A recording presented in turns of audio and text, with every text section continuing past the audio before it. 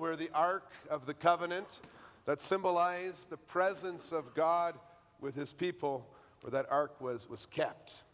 And everything about the Ark of the Covenant made it very clear that God, the God we worship, is very, very holy.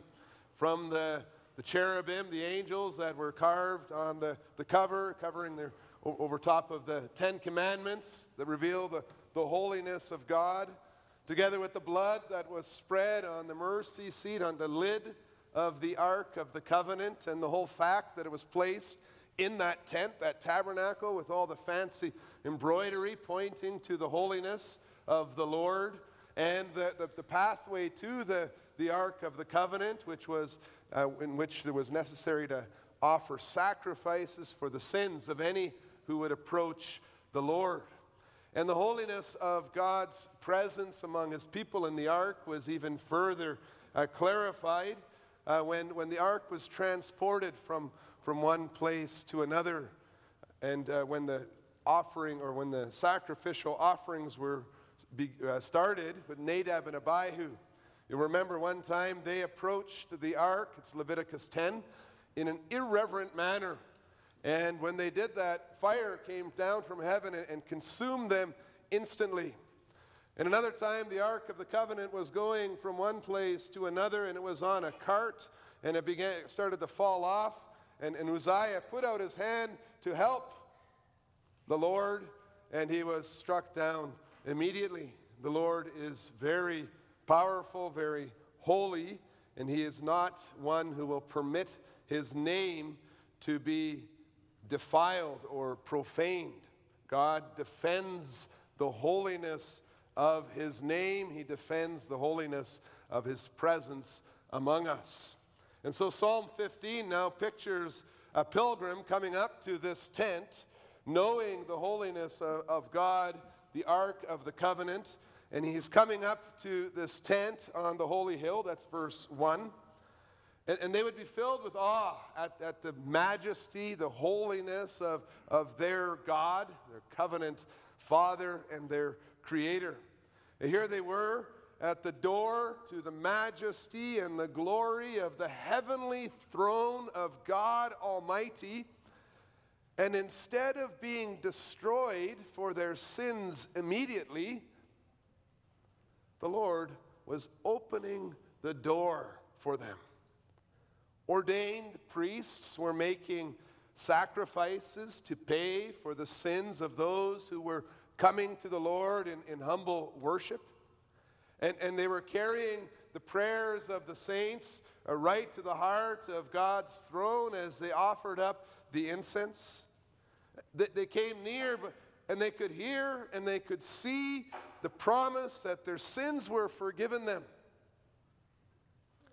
And once graciously forgiven, they were again called to approach the Lord and to walk with him in thankfulness.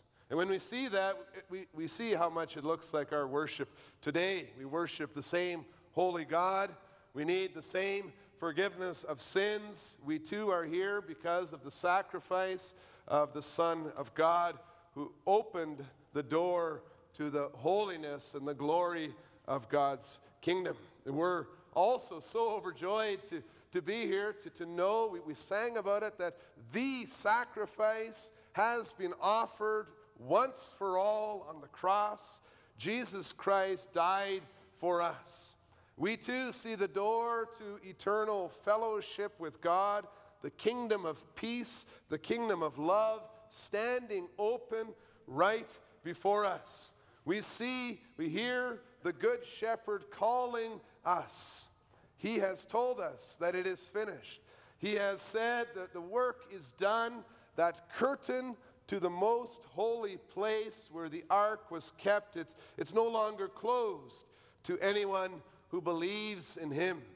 And just as our brothers and our sisters asked when they sang this psalm so many years before, we also asked, who may walk through that open door into your kingdom? Now that the door to your holiness is open for all who believe in Jesus Christ, what kind of person, O Lord, do you find delight in? Who do you want to live with you in this eternal fellowship?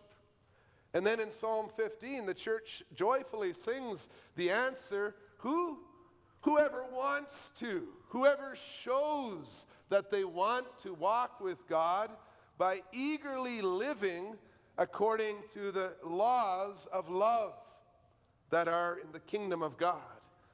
Everyone who believes in Jesus Christ, everyone who is led by the Holy Spirit to love their neighbor.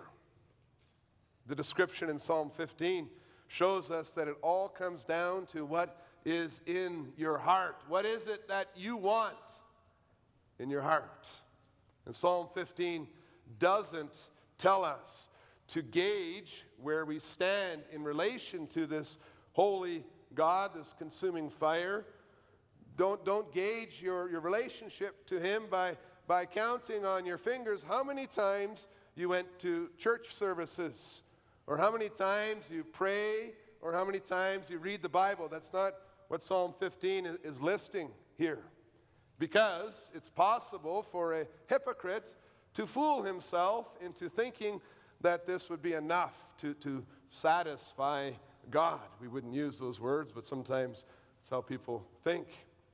The psalm also doesn't encourage us to lawyer ourselves into complacency by telling us that we're good enough as long as we don't break the laws of the land. Rather, Psalm 15 helps us to keep it very simple.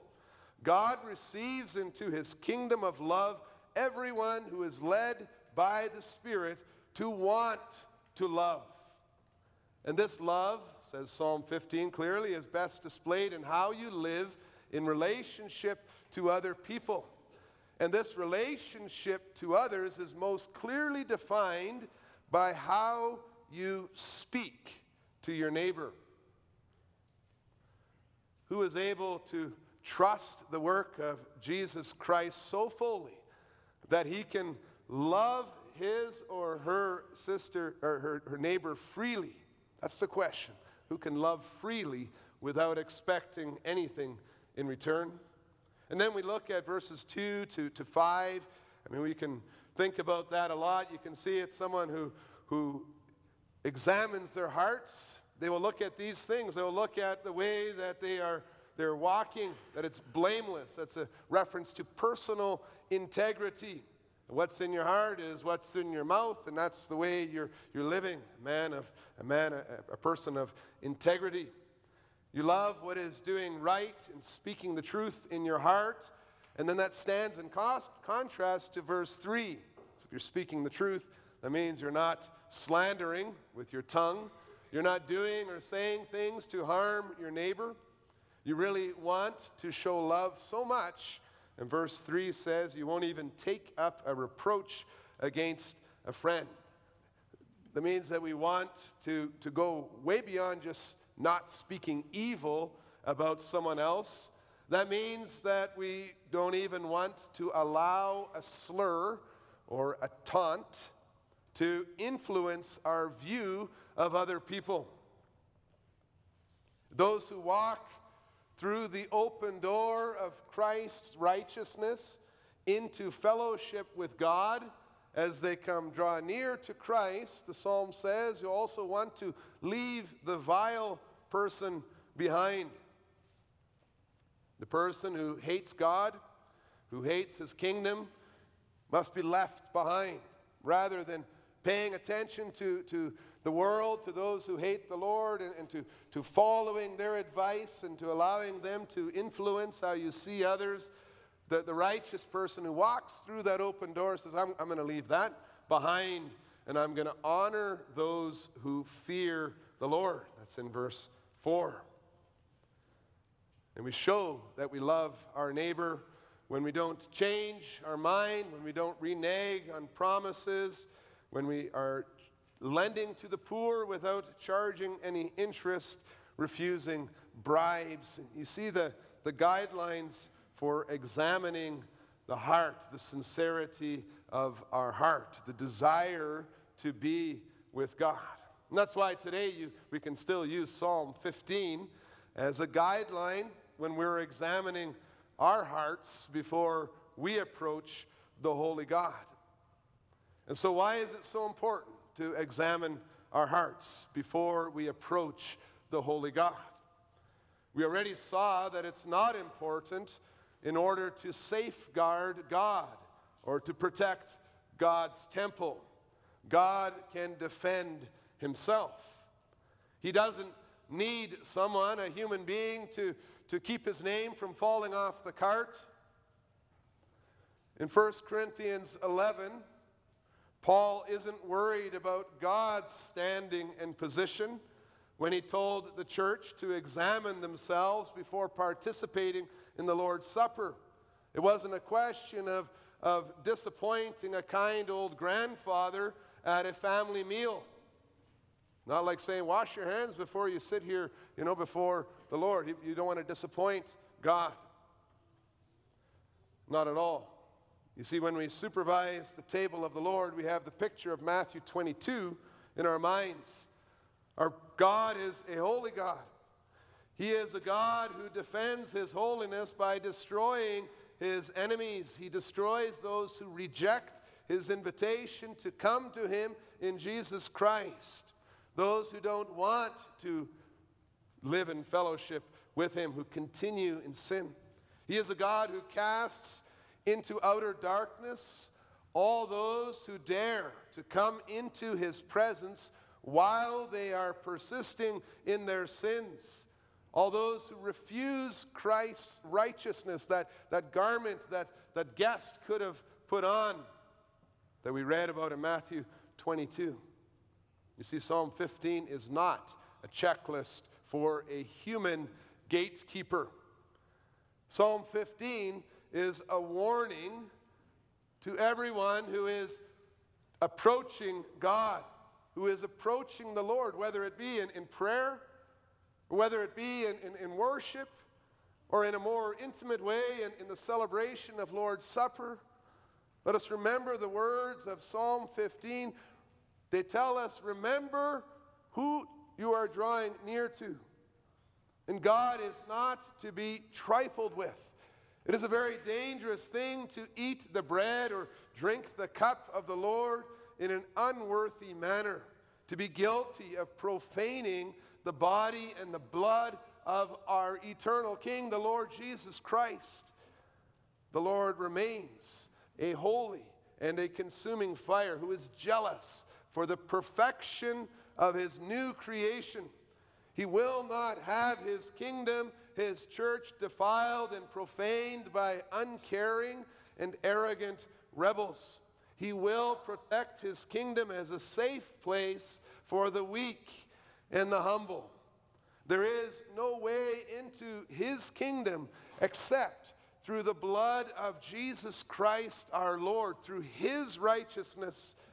If you are living outside of Christ, if you are living in a way that shows hatred, disrespect, or dishonor to your neighbor, persisting in these sins and embracing them and not even confessing them, Psalm 15 says you'll be punished if you dare to approach his throne without repenting.